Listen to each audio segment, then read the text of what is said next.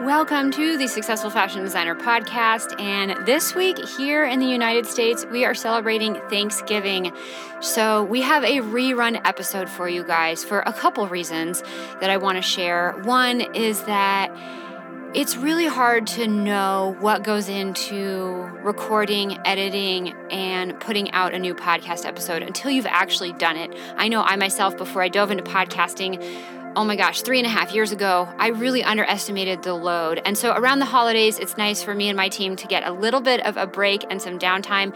And for us to give you the opportunity to hear an episode that you maybe didn't hear the first time around, or to re-listen to some of our favorite episodes, because I know even I can listen to the interviews again, and it's like I'm hearing them for the first time, even though I was actually the one doing the interview. So I know a lot of you have told me you also listened to some episodes multiple times, and so I picked out a couple of my favorite ones, and I wanted to re-air them during the holidays. So a little bit timely, arguably a little bit late, but timely considering that Oktoberfest just wrapped up. I want to share the episode that I did with Dirndl designer Erica Newmeyer. She has a company called Rare Dirndl, and she is crushing it, you guys. So Oktoberfest just wrapped up, and I saw on Instagram, because I follow Erica over there, that her brand had a great season this year. She had so many designs that literally sold out within hours. And I really wanted to air this episode again for a couple reasons. One, not only because it was a little bit timely from Oktoberfest just wrapping up, but also because I know where we are in the world right now with the pandemic, and a lot of designers that I've talked to in the SFD community are saying, forget working for a company and working at a corporate job. Like, I'm finally going to jump in and start my own brand. I've always wanted to, and now's the time to do it. I have control over my own destiny rather than, applying to a million jobs, which is very competitive right now. And I'm just going to take control of my own destiny and launch my own brand. And I think that Erica's interview and conversation on how she kickstarted Dirndl is going to be very inspiring for you. She chose a very, very, very tiny niche market, and she admittedly herself was scared about how small that market was, but she is crushing it. And so if you are out there thinking about your own brand, I want to remind you to really think about a niche that you can serve and what you can do to solve some what you can do to solve some problems that they have and do a great job at it. Don't try to serve everybody. Pick a specific niche and serve those people really, really, really well. Again, as I said, Erica puts her designs up on Instagram and she sells out within hours. And she doesn't have a crazy Instagram following. I think she has like 6,000 or 7,000 followers, which is substantial, but not that big. So that goes to show how much you can do with a tiny, tiny niche. So let's jump into the interview with Erica. I know you guys are going to love this. And if you're celebrating Thanksgiving this week, have a happy holiday. And thanks for giving me and my team the week off. I know you guys are going to love this rerun.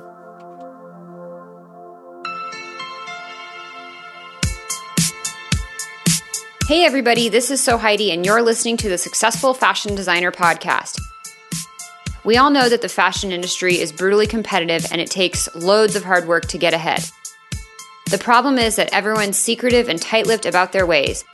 After working as a designer and educator for over a decade, I wanted to help break down those barriers and bring you valuable knowledge from industry experts, and this show is exactly where you'll find that. Whether you're trying to break into the fashion world, make yourself more marketable, launch your own label, or become a successful freelancer, we'll help you get ahead in the cutthroat fashion industry. Welcome to another episode of the Successful Fashion Designer Podcast. And you guys, this is a pretty kick-ass interview I have for you today. I am chatting with Erica of Rare Dirndl. And you might be thinking, Rare Dirndl, what is that? So Dirndl is the German Oktoberfest outfit. It's kind of like a little dress jumper thing. I don't know if I'm totally butchering this, but it's what the St. Pauli girl wears on the beer, if that's not a quick visual for you. And here's the awesome thing about Erica's story. So she started out doing this Dirndl business almost a decade ago, and she is killing it now. Her niche is tiny, tiny, tiny. And what I love about her story is that not only did she take a leap of faith and jump into a tiny niche market, she talks about why it has worked so well and how she's been able to build a really big brand with such a tiny niche customer base. So I love this lesson so much because often I hear so many designers feeling very nervous or uncomfortable going into a tiny niche market because it's very easy to feel like you won't have enough customers. But I promise you that is not the case. So in this episode, Erica talks all about how she built her business up, how she found out exactly who her customer was and then narrowed it down even further. She talks about her strategies to build an online presence and attract the right customer and then ultimately sell to them online. She has had so much experience and success with doing pop-up shops, online marketing and e-commerce, and selling through her email list. And she shares all these tips and strategies of how you can do this as well with your own fashion brand. I know you guys are going to love this episode so much. As always, thank you so much for listening to the Successful Fashion Designer podcast. A quick heads up before we get to the interview. I wanted to tell you about an email that I keep getting in my inbox from you over and over. And it goes something like this. Heidi, thank you so much for the podcast. I really enjoy it. And I also just checked out your site and got on your email list. And wow, I had no idea how many other free resources you had for working in fashion. I thought you were just a podcast. So paraphrased, I've been hearing from a lot of you who think Successful Fashion Designer is just this podcast. But the funny thing is that the podcast came much later in the business. I've been doing all sorts of other stuff before this started, and that mostly consists of free tutorials, templates, and books on things like using Adobe Illustrator specifically for fashion, creating tech packs, getting your first or next freelancing client, landing your dream job, and all the resources and skills and tools and support you need to get ahead in the fashion career. So here's what I wanted to do for you as a podcast listener. First of all, I wanted to let you know that all this content is available. It is all free, and I want to make sure you get it. So I put together my best free stuff, and to help you get ahead in your fashion career, I want to make sure you get it right now. So here's what you should do. Take 30 seconds, hit pause on this episode, and go to soheidi.com/email for instant access to my best free stuff. Again, it is soheidi.com, SEWHEIDI.com/email, and make sure you take advantage of all the resources I have to offer beyond the podcast. All right, let's dive into the interview. Of course, if you want to check out the show notes and links to anything we mentioned in the show, just scroll down wherever you're listening. And here is my chat with Erica. Welcome to the Successful Fashion Designer podcast, Erica. Can you please start out by introducing yourself to everyone and letting us know who you are and what you do in the fashion industry? Yeah, sure. Well, thanks for having me. My name is Erica Neumeier Erat, and I am the owner and designer of Rare Dirndl. And I design and make dirndls that are a little bit more fashion forward, kind of edgy. And a dirndl is like what you would wear to Oktoberfest, like what the St. Pauli girl wears. Yeah. And then my online store also carries things that go along with it. So blouses, bloomers, and jewelry, and some other accessories. Yeah. Okay. I love this. And heads up, everyone, Eric and I were just chatting before I hit record, and we were talking about how you say dirndl. I've now learned it's not dirndl, it's dirndl. And yeah, the Oktoberfest gives you a great vision, or also the St. Pauli girl outfit, the beer, as you referenced. So take us back to the very beginning. Like, this is such an interesting niche, so cool little fashion market sort of sector of the market that you've found your way into. How did this all start?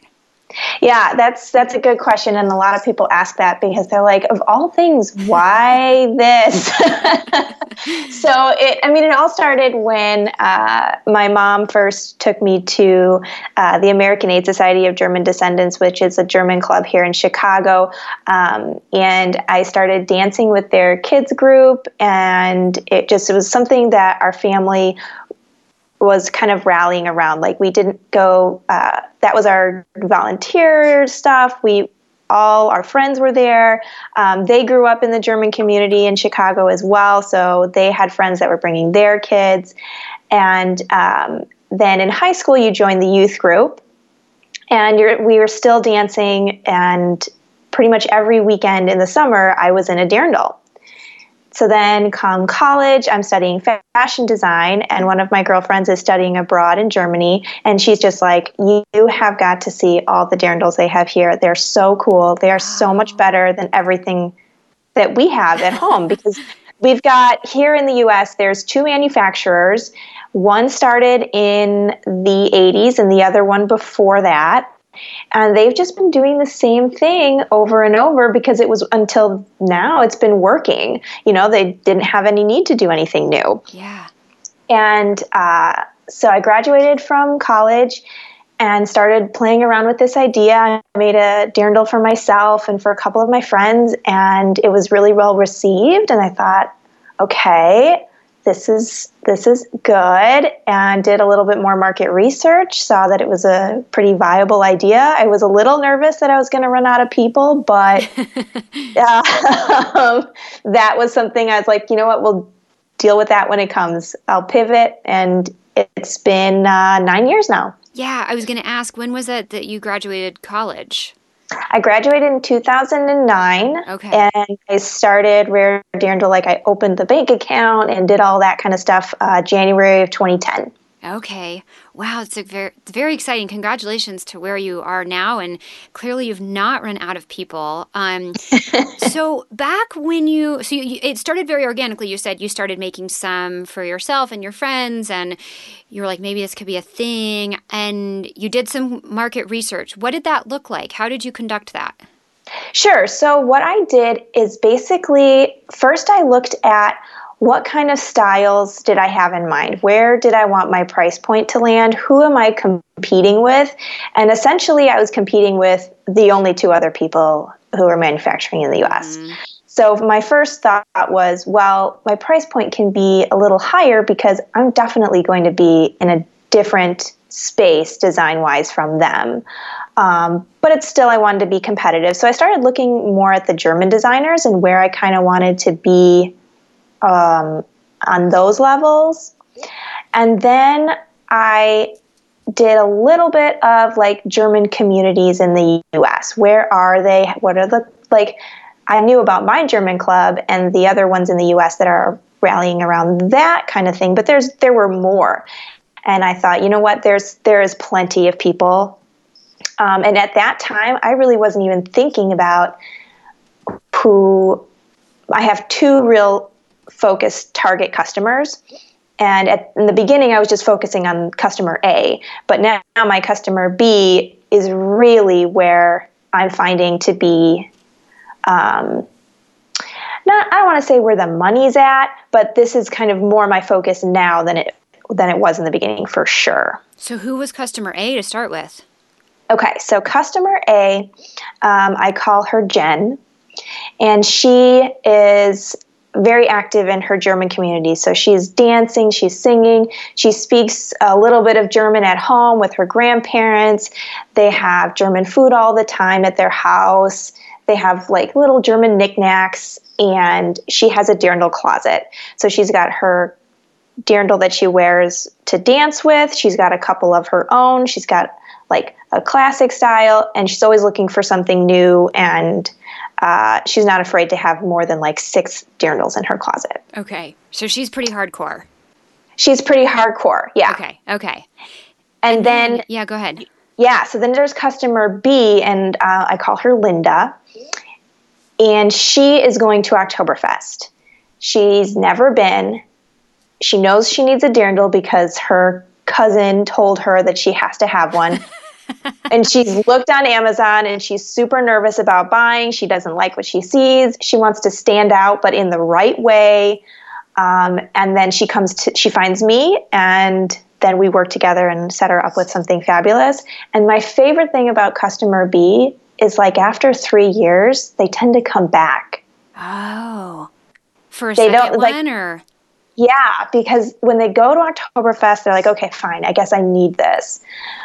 And like, I'm only going to wear it once. This is kind of stupid. I can't believe I'm dropping like $600 on all this stuff. I was going to say, they're not cheap. Right. I mean, and once you've got the blouse, and you've got bloomers, and you've got all your other things, you're looking at a good chunk of change. Yeah. And so these ladies are like, this is so silly. And then they come back from Oktoberfest, And since they spent all that money, they want to find somewhere else to wear it. And there are plenty of places to wear it when you come back to the U.S. Oktoberfest is really gaining traction. So every city has its own Oktoberfest. And you can wear it to German restaurants. You can throw your own party and make your friends come in dirndls. And so then after about 3 years, they're like, I've been wearing the same dirndl over and over again. I'm going to need another one. If you look back at all the pictures, it looks like they're from the same event. Exactly. So then they come back, and that's like my favorite thing in the whole world. And they say they're only going to wear it once, and then they come back. How cool is that? Oh my gosh. So, okay. So I love like how specifically you've defined your customer avatars. I mean, she has a name. Jen has 6 dirndls in her closet. Like, you know exactly who she is, which is such, I believe, an important part of the process in like really serving a niche, super niche market. That obviously has worked for you, even though at the beginning you said maybe there's not enough people. And I want to talk a little bit about that. But first, you did go to fashion school, and so you had. What did you leave school with, like skill-wise, feeling like you knew how to start your own brand and go into production, or were you figuring stuff out on your own? And what did that even look like at first? Were you making everything by hand, and like selling sort of one-offs? Or I want to hear a little bit more about all that at the beginning of the process. Yeah. So I came out of design school, and I went to Dominican University in River Forest in the suburbs of Chicago. Okay. And so their focus is really on like you come out of there really knowing how to sew very well. Okay. We did a whole class on, again, niche marketing and market research and designing for a specific niche. So that was kind of great. I already had that background. But in terms of local production and that kind of stuff, I had no idea. Okay. So I figured all of that kind of on my own, but not really. I did have some help. So in the beginning, my first collection was, I thought I needed to have a collection. So I had 12 pieces. There was 1 pair of shorts. There were 4 dirndls, 1 or 2 separate, like I tried to really make it like a cohesive thing. And now it's just dirndls. That's where it's at. Okay. But yeah, so I started that way, and everything I was sewing it all myself, made to order. Okay.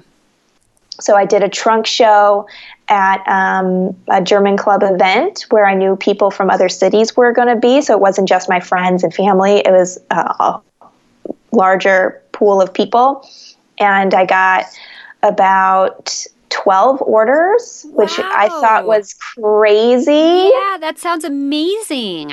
Yeah, so then I got home and got to the sewing machine real fast. You set up a factory. And quickly realized that this is not ideal. And I applied for a residency with the Chicago Fashion Incubator. Okay, so what does that mean? What does the residency with Chicago Fashion Incubator get you or do for you? Yeah, so I had 2, at that point it was just 1 actually, 1 friend from college who had a residency there. And basically it's sponsored by the city, and you have space downtown at Macy's to do your work, and they have people come in and help you launch your line, and they just help you get through that process of. Oh, cool. And it's kind of a long application process, and I made it towards the end, and then I had my big spiel, and I was all ready, and I presented my next collection, and I was all this stuff, and they looked at me, and they're like, "You don't need us." And I was like, what? Like, yes. Like, I feel so lost. Oh, why did they say that? 2 parts. One was they really focus on B2B. So business to business. Business to business. So they want you to have a collection, sell to retailers who will sell to the customers. Right. And I knew that was just never going to happen for me. I needed to go straight to the consumer because, yes, there are places in the U.S. that sell Dirndls. There's actually one walking distance from me. Oh. Ironically. Who would have thought? So there are some, but there are not enough. There would be no way. And so they felt like they couldn't help me there. Okay. And then the other part is they I guess they saw that I had I had it together, but I felt really unprepared. So they said, okay, how can we help? And I said, I don't know how to find a manufacturer to make these. They gave me a name, and I'm still working with the same small manufacturer now. I work with 3 total, but that one is I think she right now only makes my designs and then one other Chicago designer. I've never seen anything else in there. Oh, wow. She's really focused it down, and I guess the 2 of us keep her busy enough. Is it just one lady that sews and does everything for you? She cuts and does it all? No, there's the cutting. In my process, the cutting is separate. Okay. So that I have a cutter do that, and then I pick everything up. And so my process is very kind of specific to what I'm doing, because I'll have all my bodices cut at once, all my skirts cut at once, but they don't all go together. Does that make sense? Yeah. Because I can mix and match the bodices and the skirts. Okay, got it. So depending on what we're cutting, it gets kind of complicated. But so then it all comes back to me, and then I'll bundle it up with the zipper and the boning and all the other things that this piece might need. Bundle that up together and then send it to the sewers. And she's got 6 or 8 ladies that are sewing there, and then someone pressing. Wow. So you must, I mean, you said there's one other person you know of that also produces with her, but you must be making a lot of stuff. The other lady is making a lot of stuff. Okay. This year, actually, I'm bumping up my production almost twice, a little more than double what I did last year. Okay. Because I've got some pretty big sales goals in mind for this year. And if I want to reach those goals, I have to have enough inventory. Yeah. But I usually, so if I travel to German Fest Milwaukee, which is usually my big pop-up shop of the year, mm-hmm. I'll bring with me 80 to 100 Dirndls. Wow. And will you typically get through a lot of those? Sell through a lot? If I sell 20 plus in a weekend, it's a great weekend. Yeah, that's amazing. But you obviously have to have variety for people to choose from in different sizes and stuff. Exactly. And that's where last year I was getting so much web traffic and the sales were just piddling off, and I couldn't fit. I was like, what is going on? And after, looking through it and analyzing it, I realized I just didn't have enough. Oh, like people couldn't find what they needed or wanted, or it wasn't in their size or something. Yeah, my thought was someone's going to the website, finding something they like, clicking on it. They're a size 12. They see this is only available in a size 6. Move on to the next one that I like. This one's only available in a size 16. By the third one, they're done looking around. They've left. You lost them. Yep. And so that's where, yeah. So that's why this year I'm bumping it up. It's like super scary because it's so seasonal. Yeah. But yeah. But it sounds like you've really analyzed things and you're making like smart decisions. Like you said, you looked at your analytics and you saw, okay, the people are looking at this, doesn't have in their size, this doesn't have in their size. Third time I lose them. Whereas if you had it probably would have been a sale. Where else do they really have to go? Right. Oh, interesting. Okay, so I want to get to that. I want to talk about selling, but okay, so you did the Macy's thing, you didn't get in, but they pointed you to this woman who you're still working with, so that is amazing. And so did you just kind of dive into production and say, can you make, I know you said you got an order for or you got 12 orders at that first event you did, the first trunk show. Did you just say, can you make these 12, or did you buy some inventory in advance and then say, I'll figure out how to sell them? Or what did that really look like in those early days? Sure. So, yeah, we're back at the incubator. They gave me her name. They also gave me the name of the cutter that I'm still working with. And I had, what's so funny is I pretended to be an intern so that I could get into the fabric and trim show. Because I didn't have like the credentials yet. And I know they make some of these shows so hard to get into. Oh. And that like really the past, like the DG Expo, you don't need all of these things. You need like a business card, which you can print yourself on Vistaprint. But anyway, so I felt like I snuck into this show and found some fabric vendors. And then I became in touch with the Mora. They were in Chicago at the time. And so then I'd given them my pattern making. So things were starting to progress in a way that felt more like production.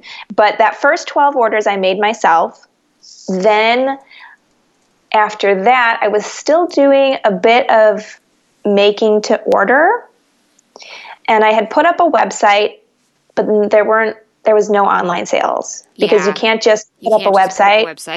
Yeah, exactly. So in a couple of months, I would get one online order. And I'd be like so excited.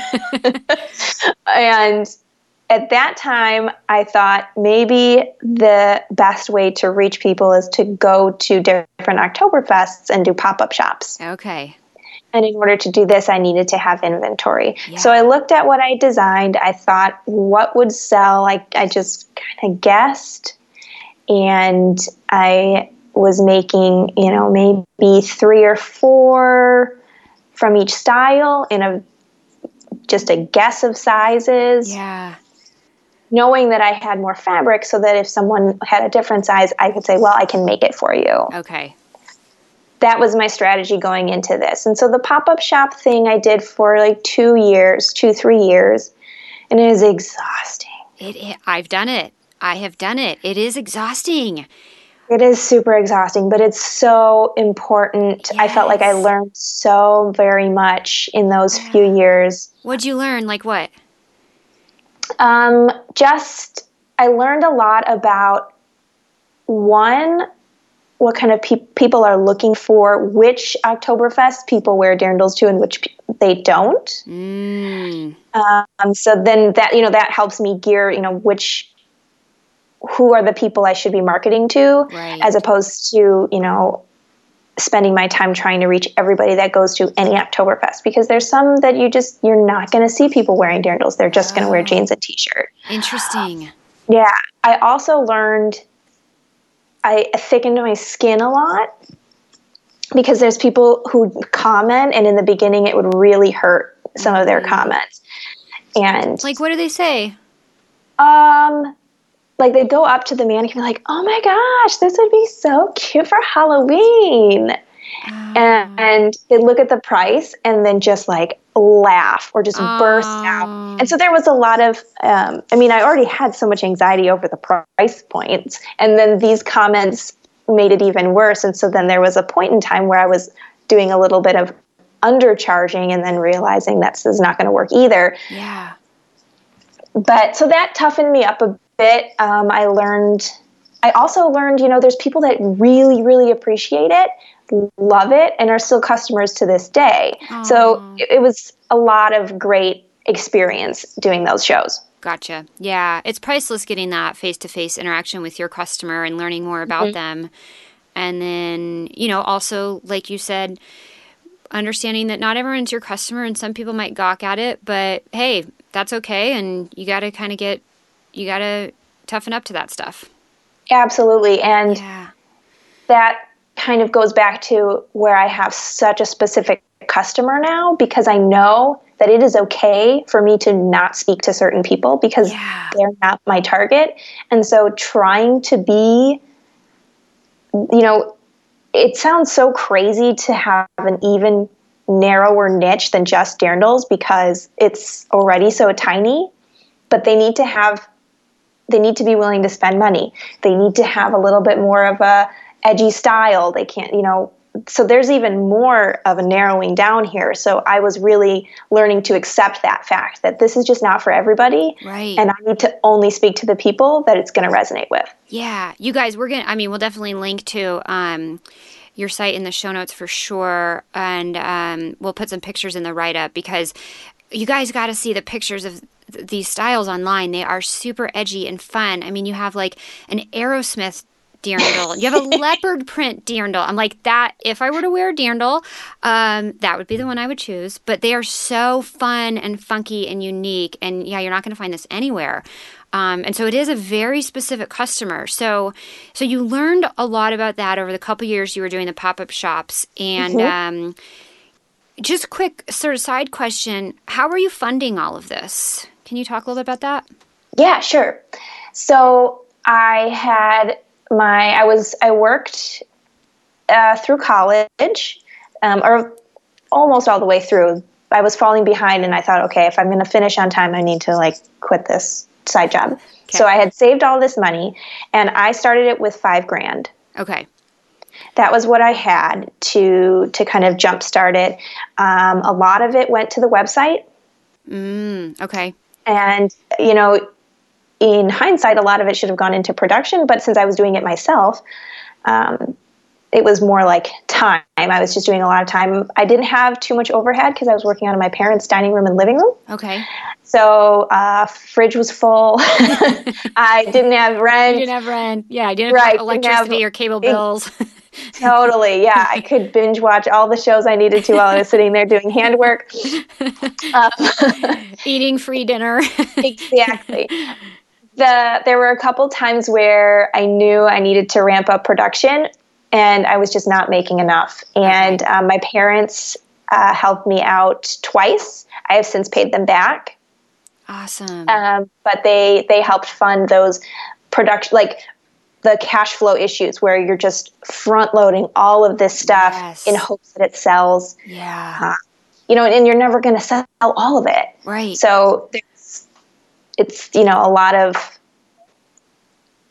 almost overbuying in the beginning so that you have enough to sell and it'll kind of sustain you. Yeah. So that's where I'm still at. So still learning this cash flow situation.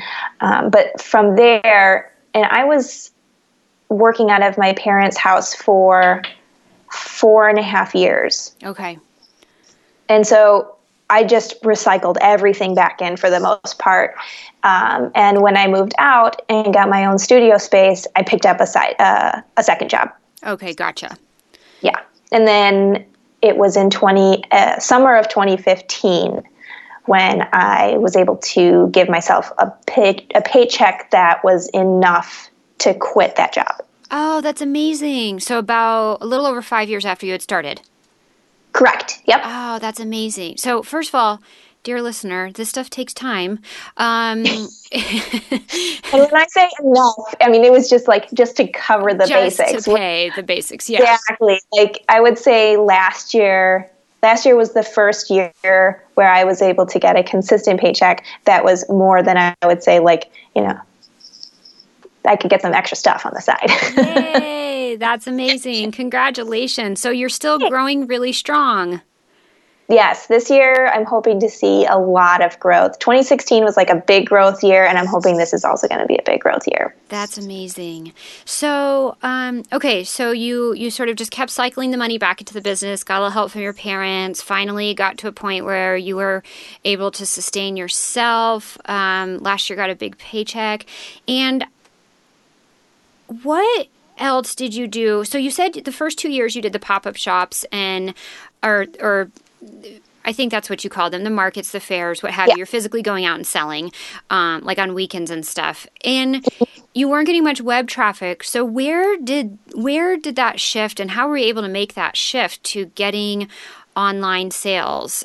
And I'm also kind of curious, like, where you're at today. Is it mostly online, or you're really picky about the events you do, or you still, you know, find you have to do a lot of the pop-up shops to sustain? That's a great question. So the first website I had was really what I thought I needed to have as a designer. You know, so it had like a beautiful landing page where it's like click to enter, and like it showed all these collections. But why am I showing previous collections that people can't get? Mm-hmm. Eventually, it started to realize like you don't need to have a pair of shorts, you don't need to have pants, you don't need to have this, you don't need to show them how talented you are. It will show when they get it in the mail.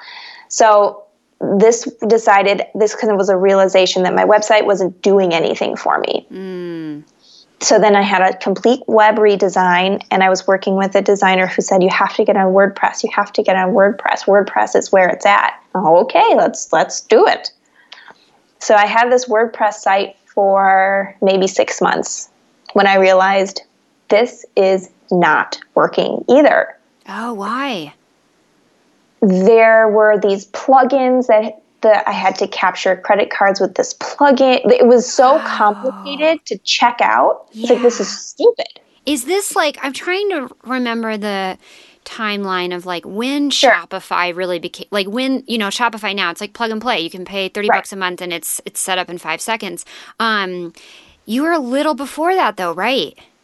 So this is going to be, we're talking this second website is going to be 2013. Okay. I'm trying to remember like when Shopify and some of these really easy e-commerce solutions sort of hit the market.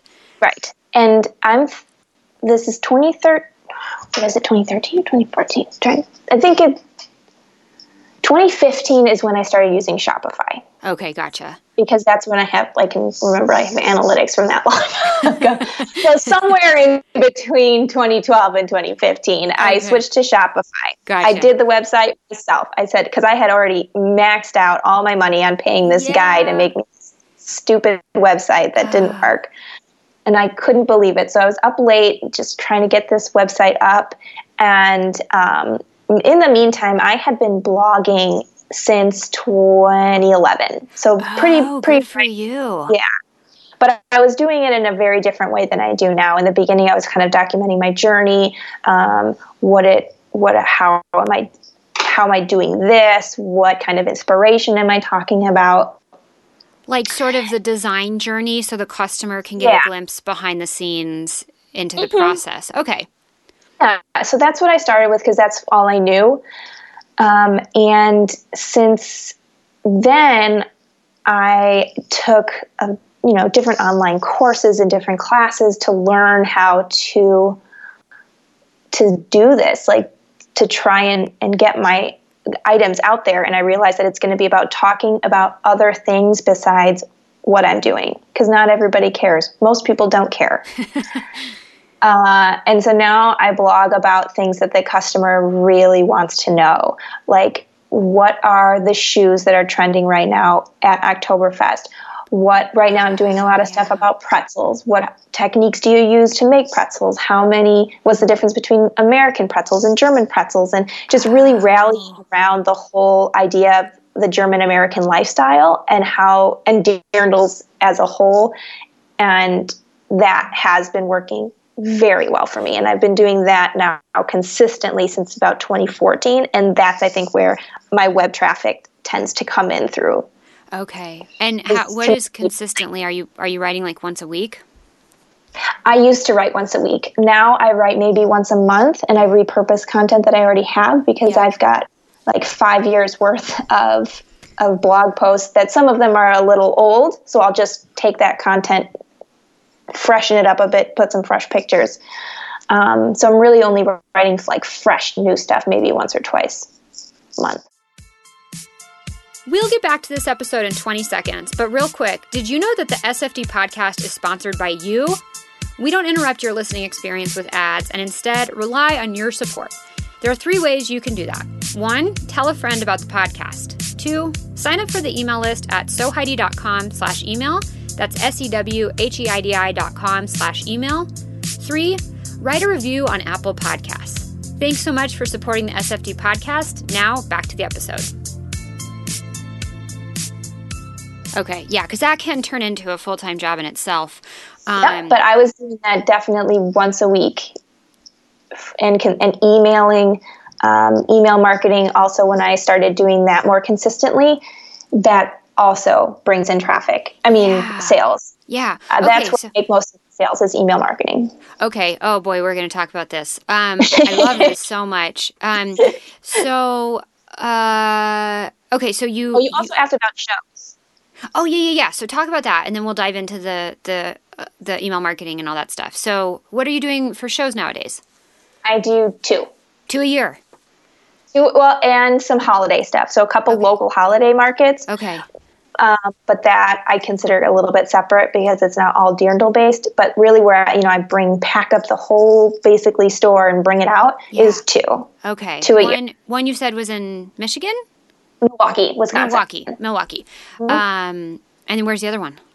The other one travels from to different cities. This year it's in Milwaukee, so that's great, nice and close. I'm in Chicago. Yeah. Last year or 2 years ago was in Michigan and then Ohio. So it bounces around. Okay. But those are really great repeat customers. Yeah. So I know that one's going to be a good one every year. Okay, but that must feel nice, just 2 a year and then a couple holiday things. That feels probably pretty nice compared to where you were at the beginning. Definitely. Yeah, but you got to get through those stages. It's all stepping stones to the next thing. Yeah, and at that time I didn't have a family. I didn't have all these other obligations. I could just go. And my mom, she's just the best person in the whole world, and she would go with me all the time. Oh, yeah. Drive out to middle of nowhere, Illinois, to this Oktoberfest where we sit there in the rain by ourselves. Yeah, unpack all your stuff, set up the tent, set up the racks. Oh my gosh, I have done it. Yeah, no, I know this experience very well.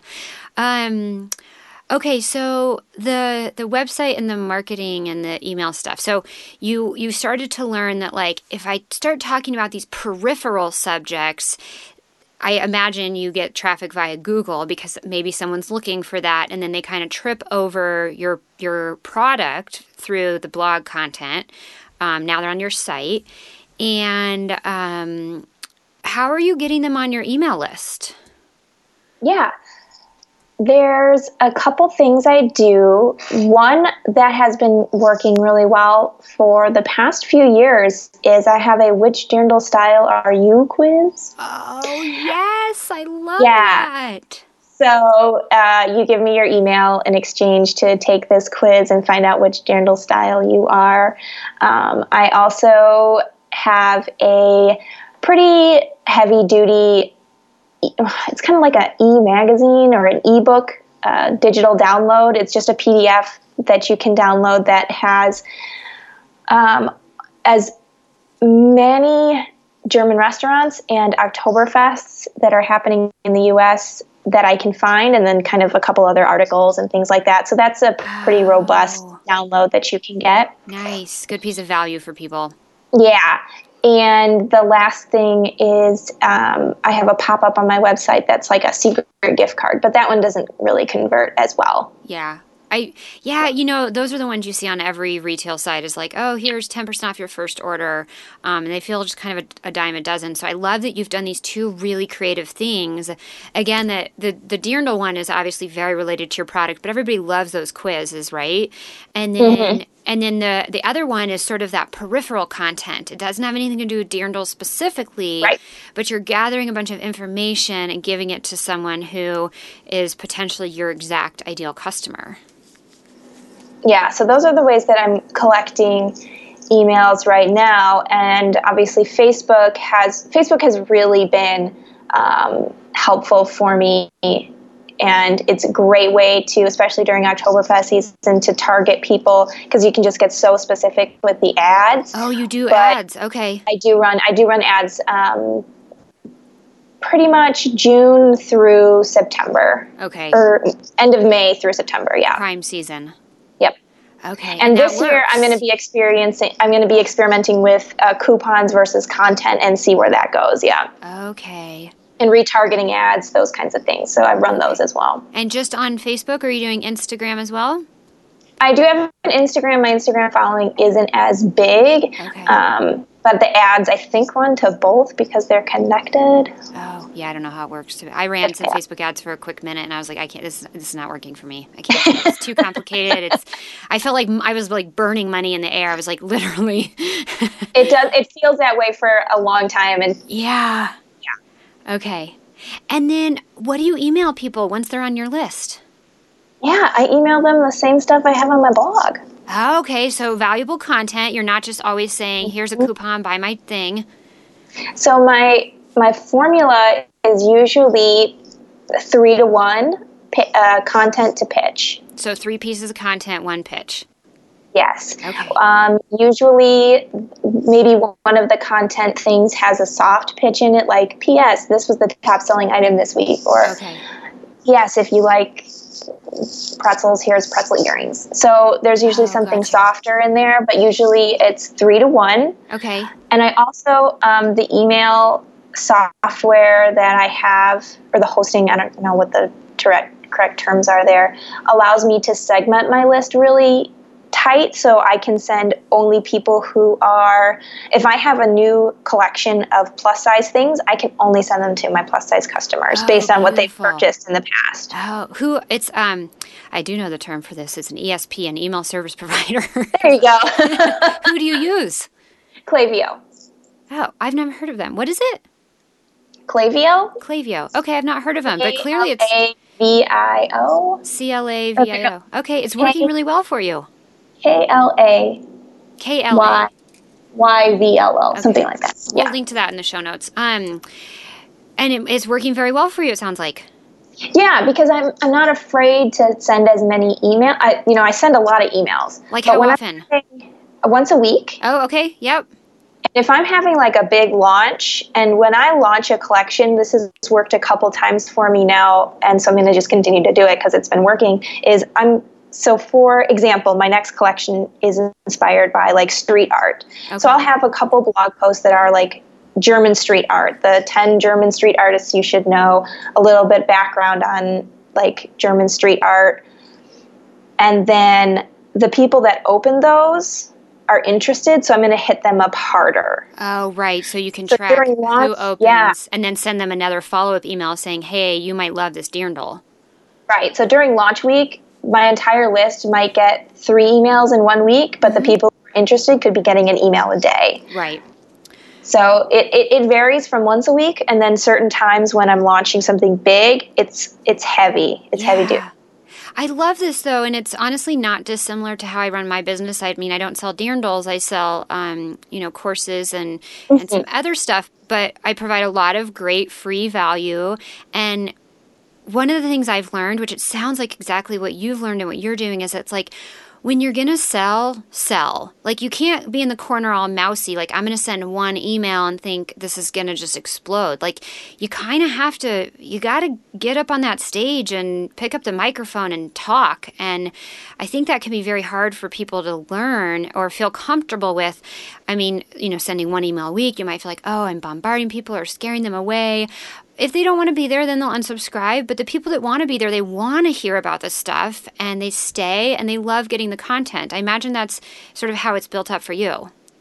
Yeah. And another great thing about the launch system that I have is if someone buys, then they're not going to get more emails. Oh, perfect. Yes. They're not going to get more sales emails. Got it. But yeah, I've gotten to the point where I've realized that if people want to hear about it, they'll stay on the list. Yes. There's people who have been on the list since 2012. Oh, I love that. Oh, that's so smart. You started way back then. Yeah. And well, my cousin has a small business and she was doing email marketing and I was like, she's smart. She does email marketing. I should do that. I talked to a lot of people who are like, I started my business, but I didn't start the email stuff until like 2016. And I just wish I'd started way back, but sometimes you learn. Yeah. I started it definitely, I think 2 years in. Okay. And I never look at my unsubscribes ever. No, you can't. It's a very unhealthy pattern to get into. Yeah. And especially like if for some reason it comes across my eye and I see someone that I know personally, I'm like, oh man, but you just never know. It could be they're having a really bad day and they just can't handle any more information. And they just unsubscribe to everything that day. Who knows? Yeah. So I don't look at it, but I do send a lot of, I send a good amount of emails. I think that's brilliant. And obviously it's working and your list would be dwindling if it wasn't, and you wouldn't be getting the sales. So clearly you're doing it right. When you were doing pop-up shops way back, and I guess the ones you still do now, do you collect emails in person as well? You have a little sign-up sheet? Oh yeah, I have. I don't have a sign-up sheet because no one wants to sign up.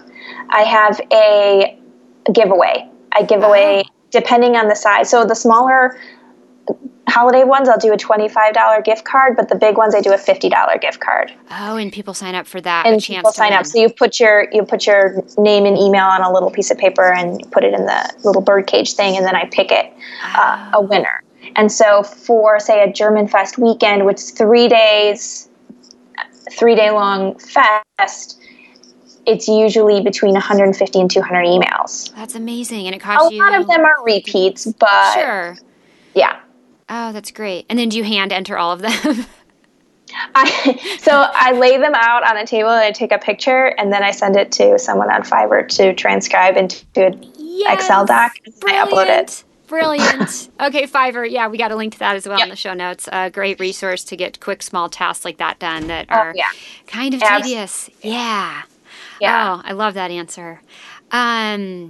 So cool. And so now you said, obviously you do the shows, which can be very fruitful. Those are only a couple times a year, but most of your sales, they do come directly from the email compared to just organic traffic directly to the site.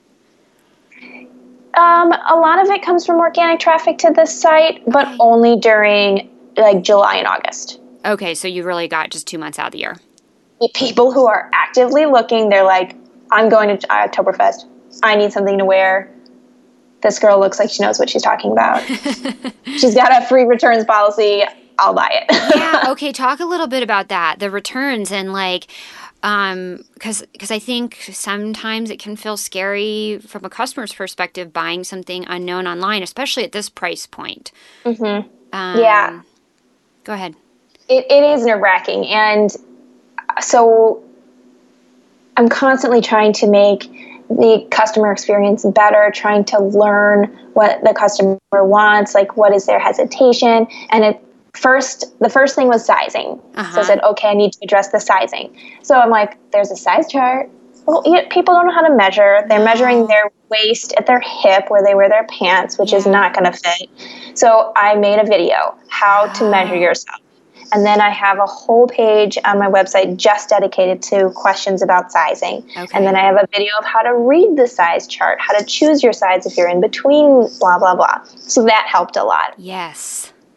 Then the shipping and returns. So it is a big expense to do free shipping and free returns, but I do have a higher price point product. I build it into my pricing now. Okay. And the free returns, I don't get too many, but I do a decent amount of exchanges during the busy season. But it makes people feel comfortable, and then they feel so taken care of. Yes. When you're there to help them, and they feel more inclined to buy again then. Yeah. Yeah, no, it leaves them with like a really, really good feeling about you and the business, and like building that trust and that sort of relationship is really priceless. And that's what gets you the repeat customers and the loyalty, and then people recommend it to their friends. And that's where it really starts to spiderweb and grow. Yeah, absolutely. So if they had a really great experience and then they come home from their trip, then they convince their friends to go again. They're like, I'll go again. I've got a Dirndl. Then they're going to recommend all of the new friends that are going to me. So. Yeah. Do you pack and ship all the orders yourself and maintain all the inventory, or do you have a warehouse service that does that? I have a part-time assistant that comes in 3 days a week. Okay. And between her and I, we pack and ship all the orders. For the most part, I don't do too much of it, but especially August when it's getting a little tight, we ship out as soon as possible. Okay, gotcha. And does she help you with other tasks as well, or is that mostly what you get support with? Pardon me?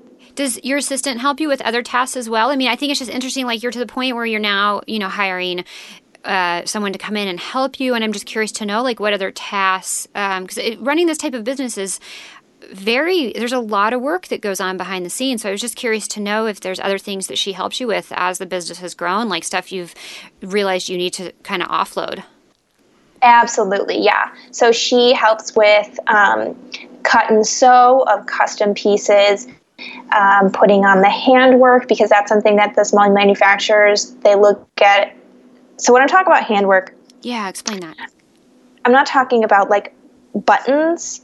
It's there are these hooks that go on to the side of the dirndl, and you can't get them in the U.S. because they have no purpose for them. So I order them from Germany, and that makes that kind of corset look in the front where it laces up. Okay. And all of those pieces need to be put on by hand. Oh. And then some of the trimming that we put on is pleated, and then you kind of pinch it up, and you have to sew that by hand too. So there's a lot of work that goes on after it comes back from the sewers. It's not done. And they're not going to do it. And because they look at me, they go, no, we're not doing that.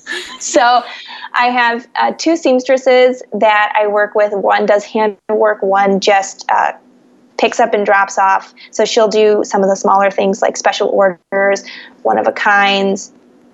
But my assistant will help with the handwork. She helps with organizing. So if we get a couple returns and I process the return, she'll put it back to stock. Got it. Filling the orders. There's so much day to day. There's so I'm much. trying to think. Yeah. Customer service. I mean, yep. Everything.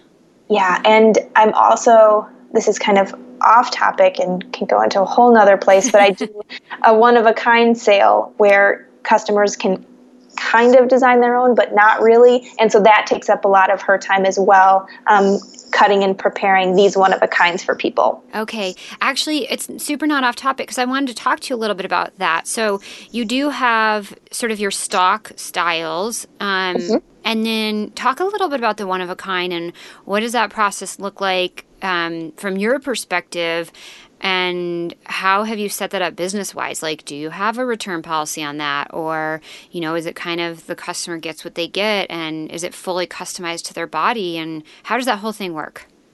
Sure. This has taken a couple turns throughout the years. In the beginning, it was just custom, and it was made to your measurements. And I still do that a little bit, but there's only 6 spots a year. Oh, interesting. Yeah, and it's a much higher price point. It's more of an experience. You get to try it on before it's finished. So there's kind of a real process to the custom now. And I only accept orders October through April. Oh, during off season. Okay. Mm-hmm. But the one-of-a-kind is, how it works is, it's one day I have 40 slots. If you get one of those, you get to pick 3 colors, your size, and your length. So you have to choose a size off the size chart. There's not customization there. Okay, gotcha. But you get to customize the colors and the length. Yes, and then I send you a few swatches, you pick your favorite, and we take it from there. So there's a lot of trust. Yeah. Wait, and what do you mean there's 40 slots in a day? Like, how are you doing this kind of in person, or what do you mean? Once a year. Once a year. And so you kind of order online a little blind, and then I email back and forth. Oh, so once a year you have this little pop-up one-of-a-kind sale or custom sale, where not sale, but like launch, let's say, where you say, hey, today's the day, there's 40 slots to get a custom dirndl, and grab one of the 40. Yep. And I talk it up for about a month beforehand to get people on a special email list. Yeah. Build the excitement. It was kind of crazy. This year we sold out in 27 minder. Oh my God, really? It was crazy. Holy shit. And then something glitched on the website, and every single person ordered a size 2 in the short length. And I'm like, this can't be possible. Oh my God. Did you have to reach out to them and like get the actual size? Yeah. So the sale went live at 4 p.m. Central Time, and I was until about like 6 p.m. calling people to verify and figure out what the heck was going on. So like calling all these people like, hey, so. But then did they probably feel kind of excited to talk to you for a minute? It did work out in my favor. I feel like it would be. Yeah. And it was also really validating that people were ready to purchase, even though they knew that this wasn't their size. They're going to do it anyway. They trusted that I was going to figure it out. But this having this kind of sale, I don't think would have worked in the first few years. This has been working up that know, like, trust factor for a while. Yes, the know, like, trust is very valuable, and you have the audience size to do it. But wow, 27 minutes. That must have been, is that the first time you did it? You said 27 minutes. So I ran the sale. This is the third time running it. Okay. I did the first one in 2012 and the second one in 2016. Oh, you waited. And this is the third time I've done it, and it's hopefully going to be a yearly thing now. I'm trying to restructure. I took a look at the business, and I needed a way to, this cash flow problem that I have. I have to make all this stuff in the beginning of the year to sell at the end of the year. Mm-hmm. I needed money to do that, so I was like, the one-of-a-kind sale went over super well. What if I can do it at a slightly smaller scale every year? Mm-hmm. So that clearly this year it proved to be a viable option. Wow. What did that feel like when in 27 minutes your inbox was like exploding with all the orders? It was crazy. I felt, like I said, really validated. Like, yes, yeah. Okay, I've got something going here. Today, actually, I had a little moment of feeling really behind on them, but we'll get them out by June. June 1st is the ship date on them. So okay, and so there's 40, and who makes these? Does your cut and sew lady do these as well? So my assistant is cutting most of them. Okay. I'm sorry, you said you just have the lady that sews, the manufacturer that sews. Okay. Yes. Then I have the seamstresses. I have two of them that come and pick up and drop off. Okay. And they're the ones that are sewing the one-of-a-kinds. Okay, gotcha. They're not going to the manufacturer. Correct. Okay. Yeah, because they're all different. Right. And so they obviously do more bulk production type of stuff where there's quantity and minimums and stuff. Okay, got it. How cool. While they're all the same, they're still a little bit different, and it feels, and we can also do it on a weekly basis. We don't have to give that all to them at once. Yeah. So we can turn around like 5 to 10 a week, and then she'll bring back those 5 to 10, whatever we've got going. Yeah. Okay, gotcha. Yeah, and that's a lot of, change the thread color, and it's just, it's very labor intensive for someone who's set up more production line style. Exactly. Yeah. They're going to not want to work with me. No. Or charge you like ridiculous. That. Yeah. Oh, this is such a cool thing that you've built into your business. I love this concept of, first of all, it's tremendous scarcity, which, we know in business works. But then it's just like such a special experience for the customer, and it just feels like a really exciting moment to be part of on both sides. Yeah, and the people really do. There's some people that are like, yeah, whatever, I like green. And then there's other people that are really, like, oh, I don't know, maybe me. And so there's a little bit more kind of coaxing and like, it's okay, don't worry. You got this for a reason. It's going to be fine. Yeah. And you did ask about returns. And I don't take returns on custom pieces. Okay. But I also will, if you're not happy with it, I'm going to take it back and fix it.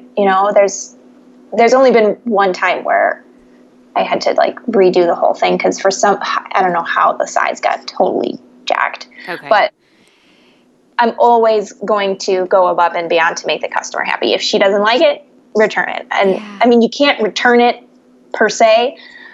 However, at this point, I do know that say one of these one-of-a-kinds, they don't like it and they want their money back. And they just don't like maybe the colors they picked or something. They just don't like it at all. I'd be, okay, here's your money back. I'm going to put it on the rack and sell it at German Fest.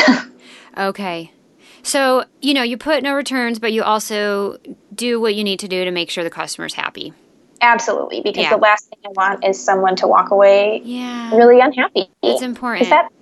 Yeah, I think there's some weird statistic where it's like, one unhappy customer, like, I'm going to totally botch this, but like, they can ruin so much. Like they tell like 10 people versus, a happy customer sometimes doesn't tell anybody, but it's like that one unhappy customer can really do a lot of damage.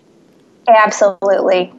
Yeah. I mean, you look on any of the websites, they have all 5-star reviews, and then there's a 1-star, and which is the one you want to read. Right. Right. It's so true. You can like look at something like Amazon, right? Something everybody has experience with, and it can have like 100 5-stars, and you look at those 3 1-stars, and you're like, well, I don't know, it might not be the right product for me. Right. Yep. Oh yeah. Amazing. So you have definitely built a great loyalty with your customer base by just doing the right thing and really making sure they're taken care of and feel good. That's so important. Yeah. So, and I try to translate that into the website as well by collecting, testimonials and making sure that their experience is shared with other people, so that when I have someone come to the website for the first time, they can feel comfortable buying something. Because again, it's a high price point item. So for them to click checkout without much knowledge is a lot of trust. So there's hopefully, my goal is that they do feel comfortable to do that. Yeah. That's amazing. Yeah, I'm looking at it right now. The customer photos section you have where it's like real life pictures of all the people that have bought your stuff, which is so cool. It may, like, from a customer's perspective, if I'm coming in to buy blind, this makes me feel a lot more comfortable seeing all these real life photos of people just like me who've done this and look very happy. Yeah. And, I understand that that's something that is years in the making. Like, I didn't open my online store with all of these testimonials. Right. But this is just, constantly changing, always wanting to tweak. What's the problem? How can I address it? And if in the beginning, I take pictures of, my sister, my friends, like the people I knew that had something, take a picture, and, friends tend to really, be happy to help. And then again, just asking the customers. If I had 5 customers, I'm going to follow that up with 5 emails asking them if they would share their experience, something like that. Just don't be afraid to ask, because the worst thing they can say is no. And you're like, okay. But you're right. You have to ask for that stuff, and it does take a while to build. I mean, clearly, you've been working on this for a long time, working very, very hard, and it doesn't happen overnight. This is the long haul. Right. Yeah, I love it. Thank you so much for chatting with us, Erica, and sharing your story. It's so interesting, and I love how super, super, super niche you are, and you've not run out of people. No, I have not run out of people, and there are still so many more. That you haven't even reached yet. Yeah. Really quick random question I just thought of. Do you get mostly U.S. orders, or you have a good international base as well? The only international orders I get are going to be from Canada. So, okay. So it is mostly U.S. Okay. Yes. Okay. Yeah, absolutely. And that's who I'm talking to. I'm talking about the German American experience. Right. I did go to Germany in 2013. There was this new trade show, and they wanted to have me. They thought it was crazy that there was somebody making Dirndls in the U.S. And I sold a bracelet. So I schlepped all my stuff. And you sold one over bracelet. To Germany, and I sold a bracelet for $20. Oh my gosh. But I learned a lot, because I was talking to people, and basically, they're like, why would I buy American made if I can buy German made? Yeah. That's a fair question. Yeah. So at that point, I was like, Germans aren't my target customer. Americans. Yeah. So you even narrowed it down more, and it's totally working. I have to throw out a quick plug. You mentioned her earlier, but Anna Livermore, she was interviewed on the podcast, episode 17. We will link to that in the show notes. And she mentioned you because we were, which you already know because we already talked about this, but she mentioned you in the interview because you had started working with her however many years back. When did you start working with her? I started working with her in 2013, 2012, okay. 2013.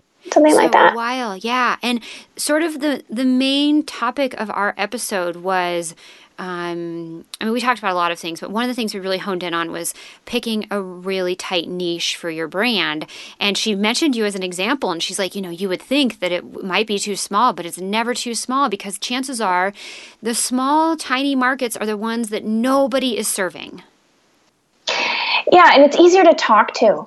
And you can really get on this, you can really talk to them in a way that's authentic, and you don't have to pretend to be or say anything, because when you're trying to talk to so many people, you have to water down your message. Yes. And then like she said, if you're talking to everyone, you're talking to no one. It doesn't resonate with them. Yeah. Yeah, absolutely. And all of my email marketing, all of this kind of stuff, I really did learn from Jane Hamill. Oh, okay. Yeah. I know Jane. Yeah. I know Jane. Yeah. Yeah. So she, and I still work with her on a regular basis because there's always more to learn. But she really taught me, she was the one that told me, you're blogging, you're doing great, but you could be doing a lot better if you switched your tactic. And so when I had listened to what she had to say on that, pivoted my, from blogging about me and woe is me, being a designer so hard, to pretzels and right, exactly. It was like almost like a 180. Oh, wow. What is the name of her business again? I can't recall it off the top of my head. Jane Hamill, and then she also has Fashion Brain Academy. Fashion Brain Academy, that's what I was thinking of. So we'll also link to her in the show notes. She's a great resource for sort of marketing strategy, specifically for fashion brands. There's another niche market. So I love that. I love that. So American, it's Linda who's going to her first Oktoberfest, and she's got to figure out what to wear. And she's coming to you, and she falls in love.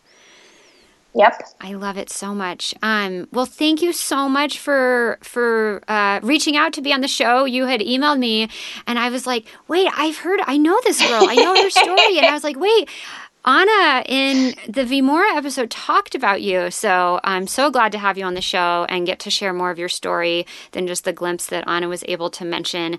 And I would love to end with first of all, where can everybody find you online or connect with you on Insta or wherever you're hanging out?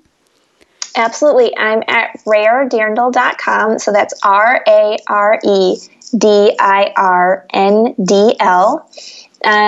Facebook, Rare Dirndl, and Instagram, Rare Dirndl as well. I love it. We'll link to all those in the show notes. And then I would love to end with the question I ask everybody at the end of the episode. And that is, what is one thing people never ask you about working in fashion that you wish they would? Oh, I should have had this one ready.